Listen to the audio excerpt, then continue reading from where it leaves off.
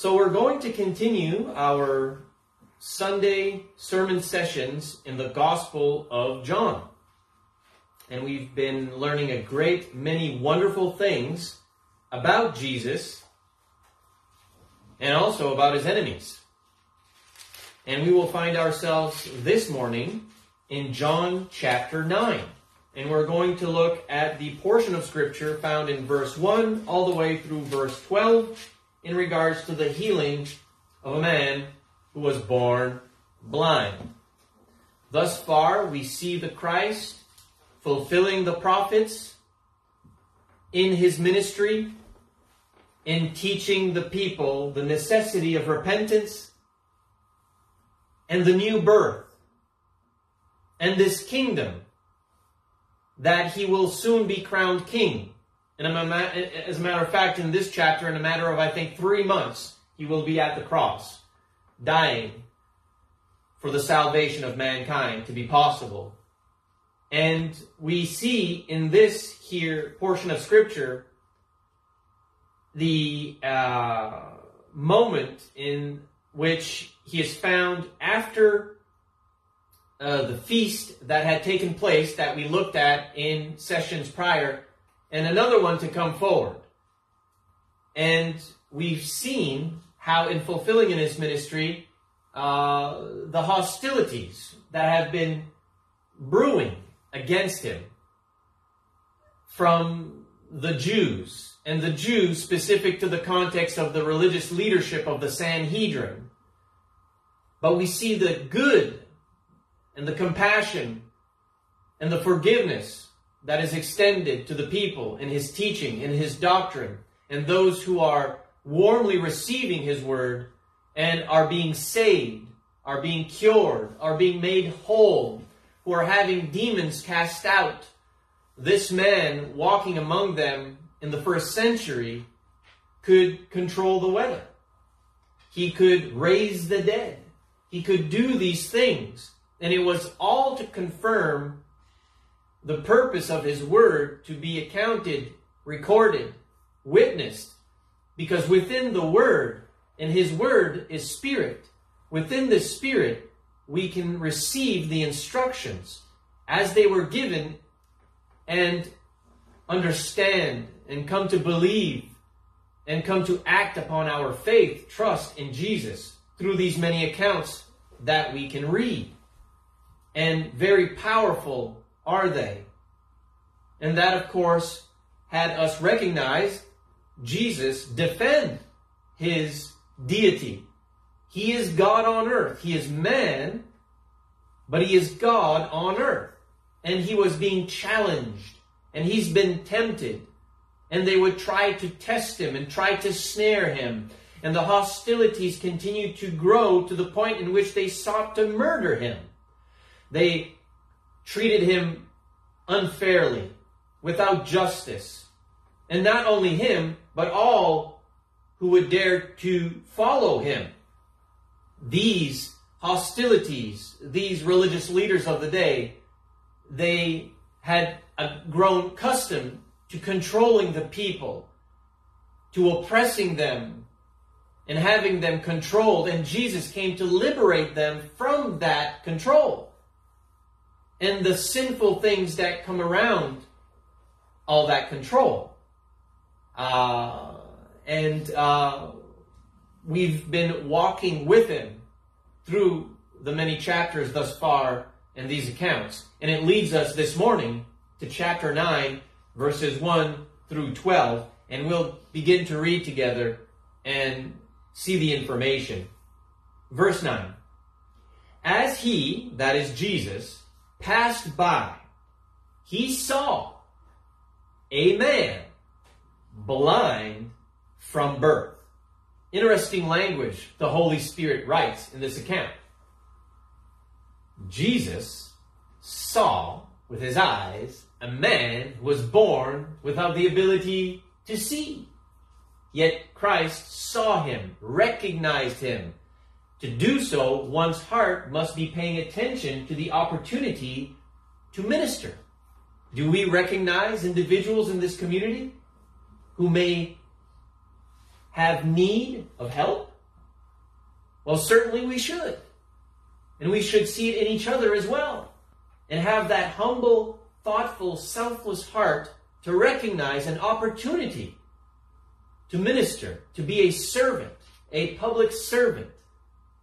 And so Christ recognizes this moment and has compassion on the man and will seek further to confirm his power, to confirm the word he speaks through the power he has, these signs. And it's important for us to remember chapter 8, verse 12, where it speaks, and I quote, "I am the light of the world," Jesus says. "He who follows me will not walk in darkness, but will have the light of life." And here we are in chapter 9, verse 1. Christ is passing by, and these individuals who may be lame, who may be blind, they would be found in the location of the gate entrance so that they could beg alms of the people going in.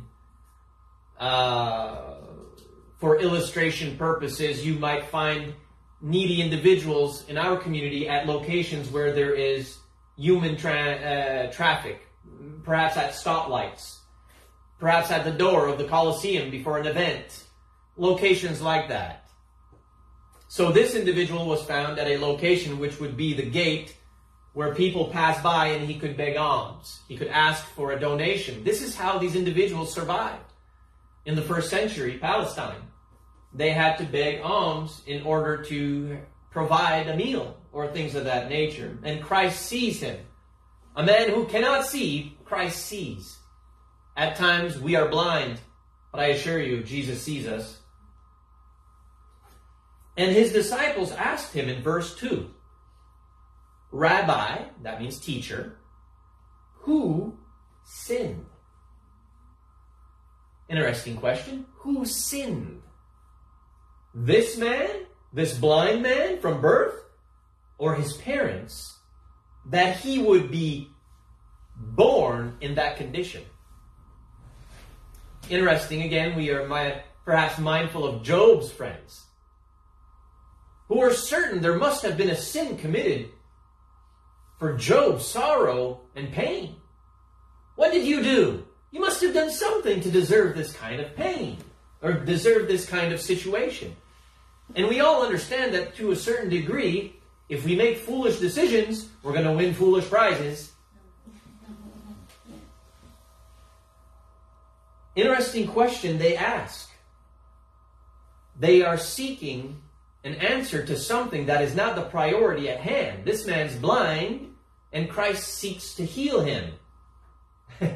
If we arrive at a scene where an accident has happened in the community, we may immediately, in priority, seek to help those who may be injured. How they got there and how it all happened can come with time. But we need to stop the bleeding, or this man or woman or child will die. So let's not sit back and philosophize on how this all took place. There's someone dying that needs help. We'll figure out how he got there afterwards. Structure. Priority. Christ knows the priority. He sees this man born blind from birth, but his disciples, not acute to the spiritual matter, like, well, how did he get there?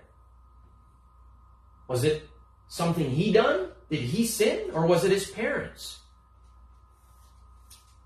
And again, there is certainly consequence to foolish decisions. But in speaking in this way revealed in the text, this man must have inherently been born in that condition.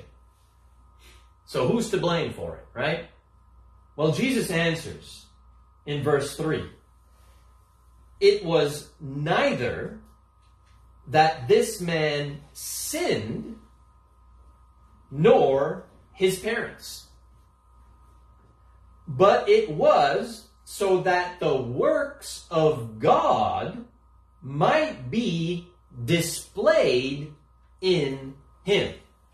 And what does that mean? Well, first off, one is not born guilty of sin. So this individual, who might have been blind from his mother's womb, was not guilty of a sin that would demand his condition to be blind. And all who teach such erroneous doctrines out there in the world, masquerading as Christianity, are lying to us. A child is innocent before the eyes of God. And so it would not have been of his own foolish decision or guilt of sin as a child to have been born blind. And I think the disciples would have known that.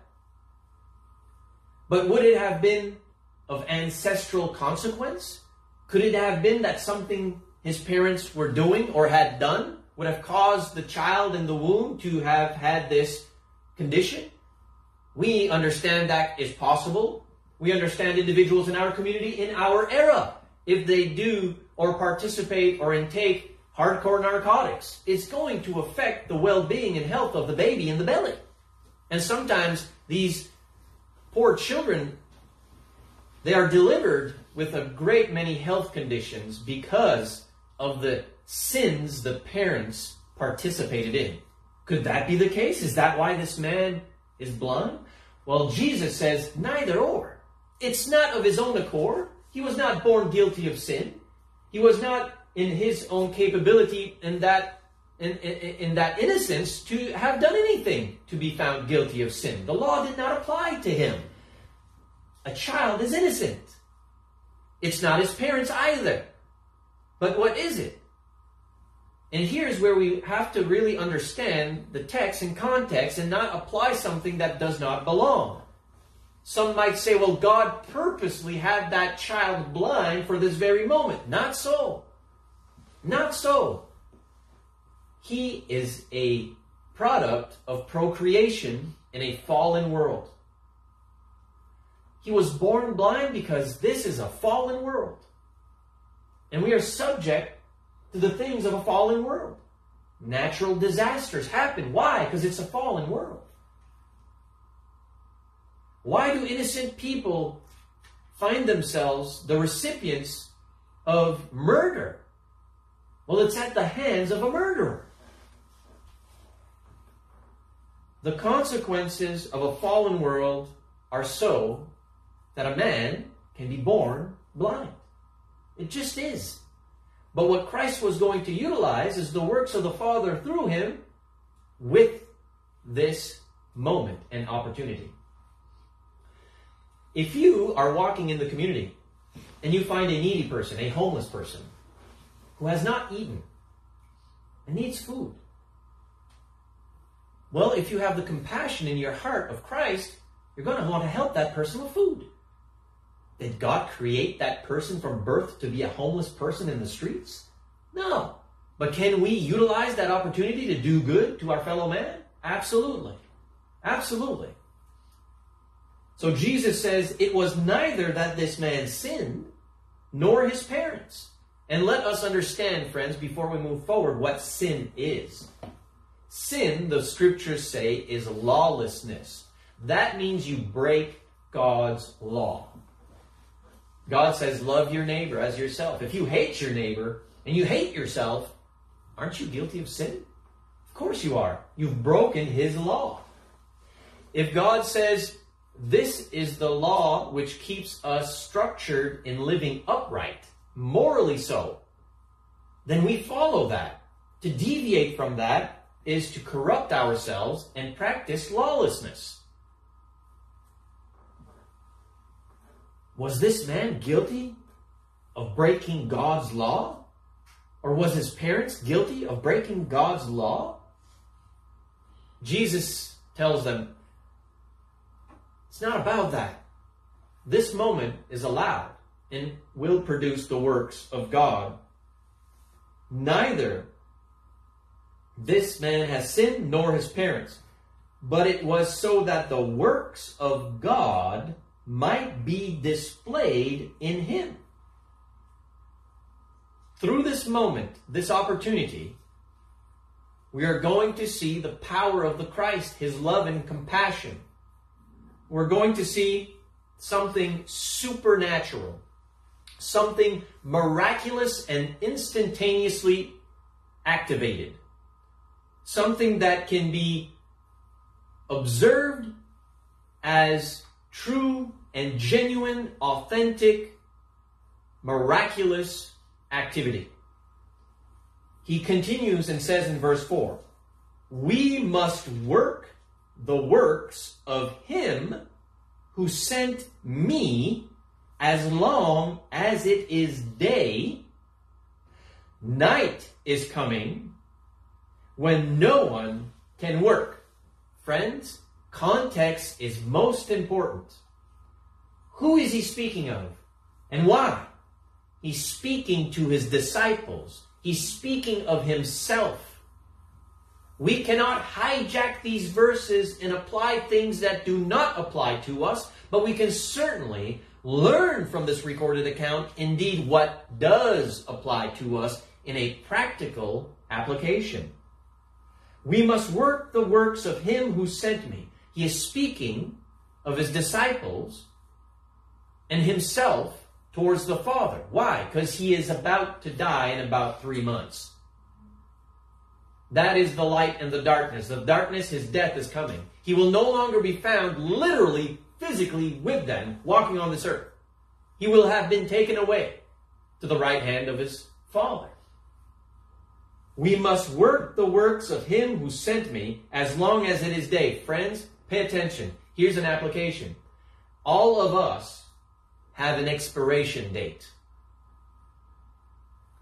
Oh, I'll obey the gospel when I get older, or when I have more time, when things settle down, after I've had my career, after I've been able to achieve this, that, or the other. I'll look at the gospel, I'll read the Bible when I get more time. Friends, we all have an expiration date. That timeline ends. Christ himself had an expiration date while walking on earth among mankind. We need to be wise to utilize and be productive of each day, each hour we have for the greater good of the kingdom. That means at work, as an employer or employee. That means at school. That means with coworkers. That means family, friends, neighbors. Everything must be in priority to seek ye first the kingdom. Matthew 6:33. To recognize the truth which liberates us from the bondage of lies. John 8:31 through the scriptures, mind you. Thy word is truth. John 17:17. We must live the life of a faithful Christian. If even Christ, with all his power, knew that his time had an ending and that they needed to work the works of the Father, then in application, friends, we must work the works of our Master. Time is but a vapor. It really is. And some of us know that more so than others. It just goes by so quickly. So quickly. I spoke to a fellow Christian who has a great many more years of experience than we do, and has ministered to a great many more than we have put together. And he has sat next to the beds of brethren who have departed this earth, time and time and time and time again.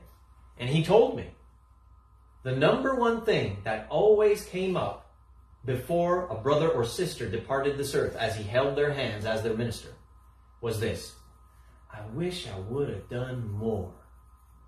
I wish I would have done more. That's kind of telling, isn't it? I guess we could always have done more. And I guess it's natural that we find ourselves in the moment of departure saying, I wish I would have done more. But I think if we remain tender to that cause we have in the gospel, then we will take each day to do the best we can, right? Even if it's at work, even if it's with friends, even if it's at school, whatever. We'll do the best we can to work the works of our Master, Jesus Christ. Because tomorrow is not promised. The next hour is not promised. We must work the works of him who sent me as long as it is day. Night is coming when no one can work. Jesus is speaking of his imminent death. He is going to allow it to happen in 3 months from this here moment we are reading. It's coming. So we need to do what is correct. What is he telling his disciples? It don't matter how he got there. Let's just save the man. We need to fulfill the prophets. We need to keep working. We can talk about how he got there afterwards. He needs to see. Verse 5, while I am in the world, I am the light of the world. Jesus is no longer walking among us in physical, literal form. But the words of the Holy Spirit are well and alive. And this is what we have. And what a beautiful thing we have. Verse 6, when he had said this, he spat on the ground and made clay of the spittle and applied the clay to his eyes. Whose eyes? The blind man's eyes. Now, why on earth is Jesus doing that? Listen, some of the most prestige scholarly minds are still debating the theological perceptions of what took place and why he did that. Hey, listen, he did it. He just did it. There is significance. There is purpose. And whether we know or not will not hinder the doctrine in which we must follow and obey. But this is what Jesus did. He spat on the ground, saliva, and made clay of the spittle, a mud of sorts, and applied the clay to the eyes of the blind man. There is symbolism there, perhaps? And said to him, in verse 7, pay attention now, go, wash in the pool of Siloam. And Siloam is translated sent. That's interesting, because that pool needed individuals to be sent to bring water to the location, which is interesting to me. Go, wash in the pool of Siloam, which is translated sent. And that's interesting in another way. He is sending this man to a pool called Send. Yeah. So he went away and washed and came back seeing. He went and washed and came back seeing. If the man had not went and not washed and not bathed, by the way, he was not there to take a bath and just relax in there and float about in the pool. He was there for a purpose, to get the clay out of the eyes, to wash that away. And imagine, for the first time ever, seeing. I still remember the first time I got my first pair of glasses. After the teacher at school and my parents had figured out, I think the boy's blind.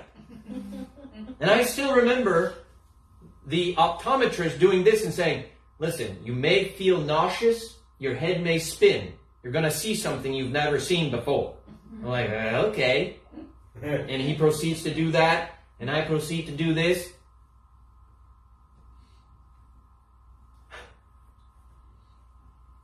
I can see, right?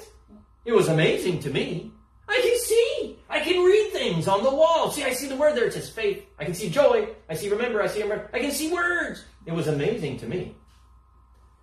But what a smidgen of that compared to having been born blind. Colors, everything. Just, whoa.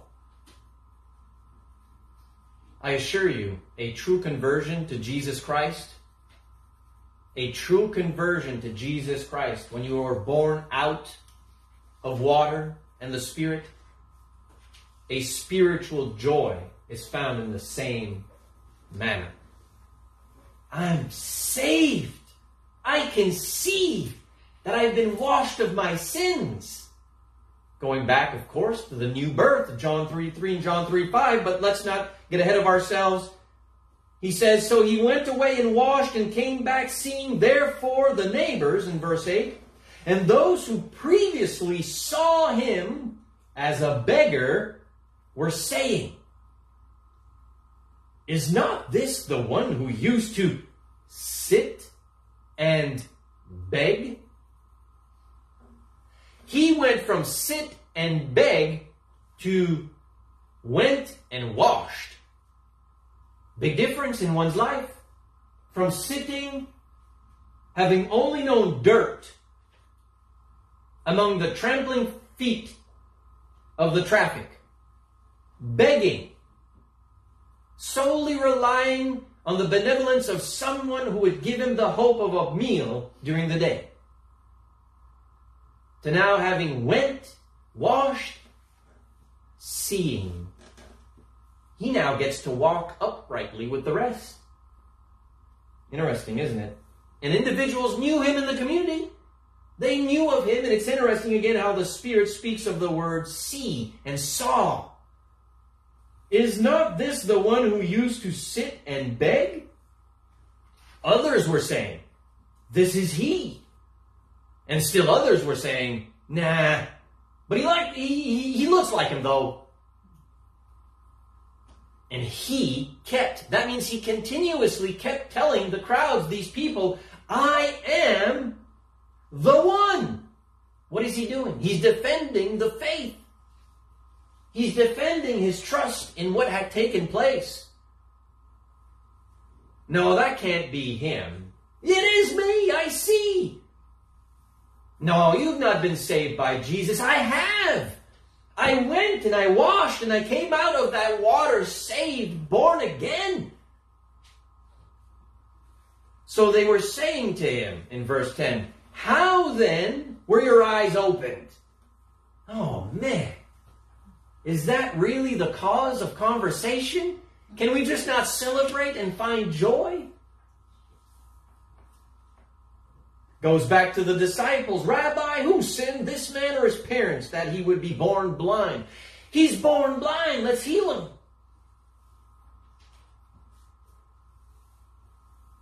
How then were your eyes opened?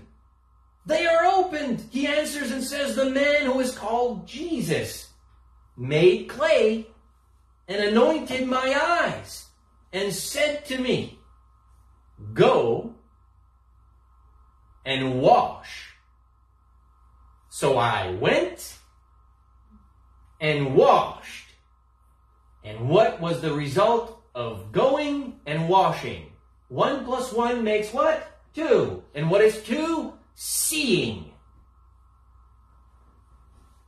Whoever believes and is baptized will be saved. So the person believes and he goes and is washed, born again out of water in the Spirit. And what is this individual now? Saved. Go to Siloam and wash. So I went and washed and received sight. Do you see the faith of the man? How many today are told, go and wash and be saved by the power and blood of Jesus Christ? I got a question. I'm not certain about it. I'll wait. I'm going to wait a while for that. I got things to do. I'm busy. I still have tomorrow. I don't know if I agree with that. Everyone has their own interpretation of those Bible verses. I'll need to go ask my reverend, my pastor, my preacher, my priest, my pope, mom and dad, the co-workers, the neighbors. I'll need to ask someone else. Who do you need to ask? Who wrote the book? Can you not read with your eyes? Go to Siloam and wash. So I went away and washed, and I received sight.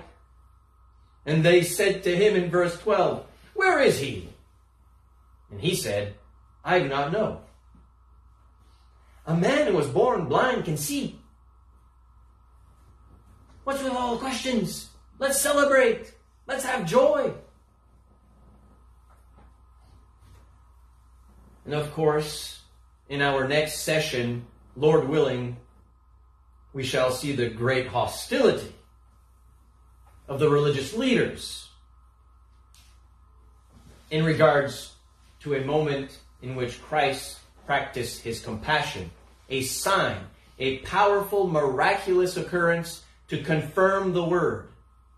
You and I today are given Acts 2:38. We are given Mark 16:16. We are given all sorts of verses which explain we must go and do in order to receive. This man, this blind man, did not meritoriously earn anything. He just did what he was told to do because it was in his heart to be humble. And I assure you, once you've been found in the dirt for decades, begging people for alms, you're not going to argue with Jesus. You're just going to go and wash and see. He did not meritoriously earn anything. He just did what he was told to do, and he became a recipient of the freely given gift of sight. Jesus Christ saves souls yet this day and this hour. And he does so when we obey his commands. If you love me, keep my commands. We cannot meritoriously earn salvation. But he has told us, if you believe, if you repent, if you confess Christ as your Lord and Master, if this is organically, spiritually progressing in your life, in your mind, then you qualify to be born again. Go, look, water. Go down into the water. Come up out of the water. Be saved. Be added to the kingdom. And here's what's so powerful. It wasn't the spittle and it wasn't the clay. It was doing what Jesus said. It's not the water. It's not the individual helping you go down in the water. It's Jesus saving your soul. And that, sadly, is the connection that those who have since created their own gods miss. That will conclude our sermon session this morning. And we will proceed with a song.